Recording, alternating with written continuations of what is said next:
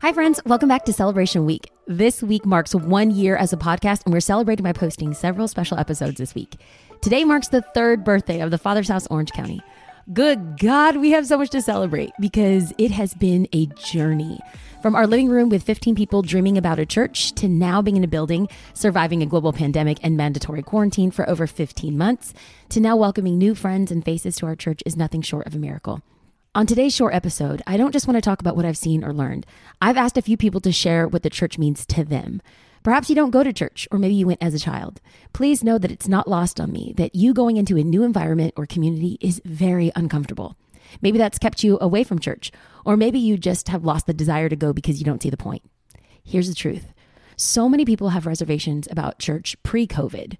With so many things to do and people to see, church has become an afterthought for so many people. Couple this with the fact that so many people wrestle with church hurt, or someone has made them feel a certain way. People are racking up offense and not wanting to even be part of the capital C church. Not a specific church, but the church in general. What we are now seeing coming out of a post-COVID life is people just want to give up on the church body, period. On today's episode, this isn't just to celebrate TFHOC, but to simply celebrate the power of church. I want to thank Jose De Leon for his idea and also recording these audio clips for the podcast. He is the embodiment of the power of gathering as a church, and seeing his life transformation and change has been such a gift to me in such a hard season. In fact, we call him Josie at church, and he oversees our entire video ministry. We love him, and this is Josie sharing one of his favorite church memories. So I think my best memory at TFH would have to have been my first day. I remember walking in late. My friend Claudia had invited my wife and I a couple of times, and we hadn't really shown up.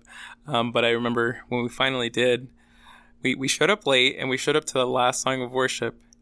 And as we're walking in, I could already feel like my heart beating out of my chest. We're getting closer to like the door, and I'm holding my wife's hand. We had dropped off my son at the childcare, and immediately when we walked in, we felt God's presence like never before. It had been a while. It had been a while for us. We didn't have a home church for a while. We felt that it had been our time to move from our original home church, but we didn't know where or why or how this was going to play out. But that moment that we walked in, we just knew that there was something here. And we just sat there and we just cried. We just cried and we soaked it all in. It was a moment that is engraved in my head and in my wife's heart as well. That very special moment for us was that one day for us. That was our pivoting moment, and we hold that very dear. If you have your journey where you're unsure where you're leading to or where God is taking you, and you're in that desert, just know that the time is going to come. It's going to come, and the road will be very clear for you. So don't give up. I know not all people have felt or experienced this at their local church, but I always say, find a church that feels like home. If you want something to feel more liturgical or mellow, maybe contemplative, perhaps check out a Presbyterian church. If you want something more lively, upbeat, it's a turn up, maybe check out a Pentecostal church. But no matter what you prefer, I would encourage you to find a church that preaches and teaches the Word of God. The sad reality is that church has become a lot of different things in a lot of different places. For some, church reminds them of a fashion show or ostentatious display of money and name brands. For others, church feels like a place of judgment and condemnation. For others, it feels like a show with thin theology and pop psychology. If we aren't careful, we can go to a church for information and not transformation. We can go to church for motivation, not revelation. The moment we make church about a place, a personality, or a persona, we run the risk of getting hurt. If you wondered why going to the house of God is important, if you've ever wondered why getting off the couch and going to church mattered, it's because the presence of God is there. You may have hurt or maybe have some wounds, but don't get it twisted. You're not there to impress people or tick some box off for religion. You go to experience the presence of God. Marianne Favors is a mama of our house, and she said it beautifully. I just want to share one thing, or it could be two things that you can heal from when it comes to church hurt. So I'm just remembering a church that I attended probably 15 years ago, and I remember a sermon that was preached, and the pastor was talking about how people just give up on God, and they give up on Jesus because of what has happened in the church. And so I believe that the one thing that really steers people away from really leaning into God is because they have put their trust in man, not in Jesus. When we come to church, we are coming because we want to be in the presence of God. And I know that church is the church is a building. It is a place where we come to worship. It's a place where we come to heal.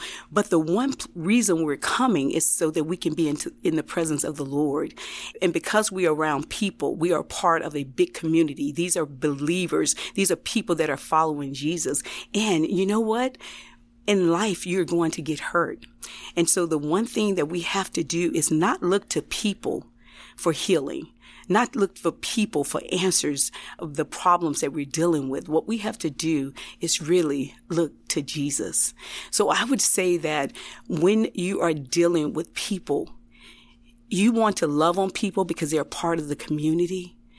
But the reason why we come to church is to hear from the Lord. And the only way you are going to deal with church hurt is to not put people above God, not to put people on a pedestal. This is about us loving Jesus.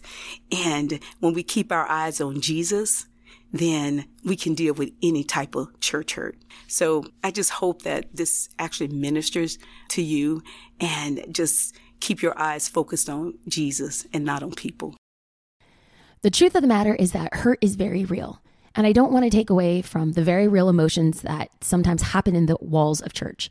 Michelle has attended our church from the very beginning, and I've been honored to see her heal and grow and dream new dreams after going through some rough church hurt. When I led a small Bible study group through the book of Ephesians, Michelle was one of the girls who joined. I sensed she was reserved and hesitant about trusting leadership. But the beauty about community is that healing can take place in the very place that brought hurt. As she said, hurt people. But I love knowing that God could heal us all.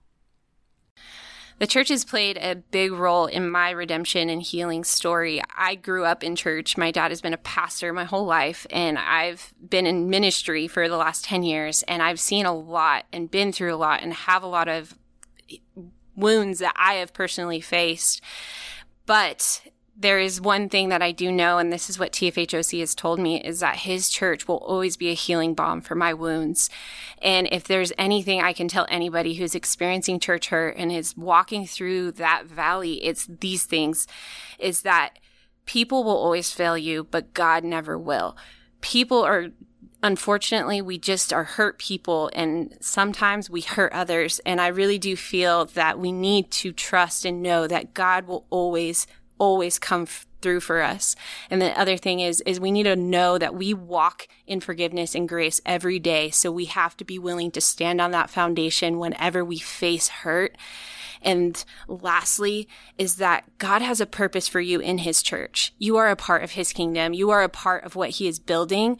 So don't let the wounds stop you from your calling. God has so much more for you, and those wounds will become your testimony and will be able to be a healing balm to other people. The church has played a major role in my redemption and healing story, specifically over the last couple of years. I grew up in the church. My dad has been a pastor my whole entire life. I've been in ministry for 10 years, so I've walked through a lot, and I've had to experience a lot of wounds that I was not aware I carried and had walked through. And when I came to TFHOC 3 years ago, I was beaten up, battered, and I was just in a really hard place. But this church specifically really led me into a place of understanding what forgiveness and grace looks like, specifically when it comes to church hurt. And it has just been a healing balm for my soul. And something else that they have really, really taught me is to really just walk in that and to walk it out. So if anybody is facing church hurt, there is these few things that I would say to you. And the first thing is this, is that People will always fail you. People will always let you down, but God never will. He is the God who is a healer, and he will always come through for you. And if you recognize that, you will always be able to walk out in your calling. And the second thing is remember your foundation of forgiveness and grace. That is what our faith is built on, and that is what we are called to. And then lastly, don't let your wounds hold you back from what you're called to do. Your wounds are a testimony for what God is building in his church.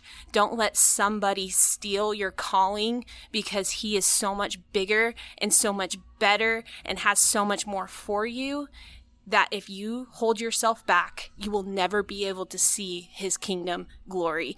And that is what we get to be a part of when we're a part of church. And that's what TFHOC is doing so well, is they are encouraging you to go after your calling. So I right now encourage you to do the same. If heading back into the office kind of gives you a little bit of anxiety because you're like, I've been living in sweats and yoga pants for the last year, don't worry. I heard about this great company I'm telling you about. It's called Beta Brand. It is for busy women who want to look polished and put together, but don't have time to deal with uncomfortable clothing. In fact, I usually record all of my podcasts wearing these Beta Brand pants. I think that they're so incredibly comfortable, and it gives that faux illusion of you looking put together while still being mighty comfortable. Right now, our listeners get 30% off their Beta Brand orders when they go to betabrand.com/going there. That's BETABRAND.com/going there for 30% off your order for a limited time. And when you use that special URL, you're also helping support this show. Me and producer Madi love you. Discover what it's like to be comfortable and confident while in your work environment. Go to betabrand.com/going there for 30% off. I love how she said, when we walk in our healing, we will get to be a healing balm to someone else. That is a powerful and true statement. In fact, it's part of who we are. It's our ethos. We want to create a space for people to flourish and grow, especially those like my friend Trey, who we're about to hear from. He is new to the community and yet found a spot at the Father's house. The church has shown up for me in the area of community. Me not being from here, it was one of those difficult things trying to find my place. And they just immediately from day one just made me feel so loved and so at home, like immediately. And then getting involved in community groups where those connections just grew deeper, and just seeing the consistency in it, it's just made me realize like home. And it doesn't have to be my blood family, but it's the family that you make, and I just feel like God positioned them in that area. Trey knows that this isn't easy and it's going to take some work. He's worked hard at building community and has found some great friends while serving at church. One thing that he's learned is that it's taken some work and some willingness to get uncomfortable. One thing I learned from like trying to heal from church hurt is like, and just people hurt in general, honestly, like is being intentional, like in the spaces, like getting around people, getting around godly people, getting around like community, and really fighting for it a little bit more. I think it's easy for me to be comfortable and not letting people in. So because of past hurts, but sometimes it's like, I know Pastor B had a message about fighting for your joy. And I think it goes with a lot of things like that. Like, as far as I don't want to have this church hurt, so I have to fight for like freedom in that as well. And it might be uncomfortable to be around certain people sometimes because of church hurt or people hurt, and it's like, well, I can either stay comfortable in that, or I can get a little uncomfortable to let people in and actually build relationships. And it's tough sometimes, but it's a fight that like you just don't stop. Just like your joy, just like your peace, just like you just don't stop fighting. When I think of the sacrifice and labor it's taken to keep our church moving forward amidst adversity and opposition, it's because of the people who make TFHOC home. Seeing their commitment to this community and transformation that's taken place in their lives has been a true gift to me. The last 3 years have been some of the hardest years of my entire life, but I know the seed sown will reap a harvest of souls. It already has. My husband was able to share his heart about what this season has meant, what we've overcome, and what he sees for our church.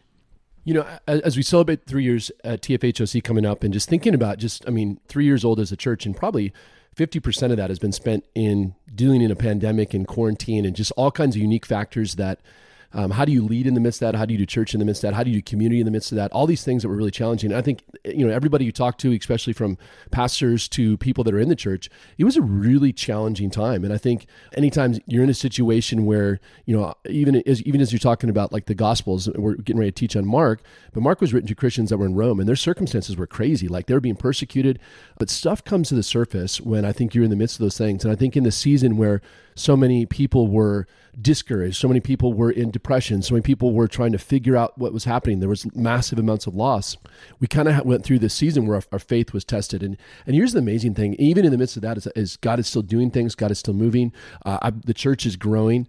And if I'm excited about one thing, kind of looking forward, and I don't want this to be like a, kind of one of those things you just say, it's kind of a common phrase, but I do believe the best is yet to come. We've gone through some stuff, and those that remain, the remnant that's there, even though the church has grown, there's new faces, there's new leaders, there's new volunteers, and God's just doing something. And I just believe that our next years as a church are going to be some of our best years as a church. I just believe that God's getting ready to move, and we just want to position ourselves, so embrace the transformation and just the things that He's going to do in people's lives.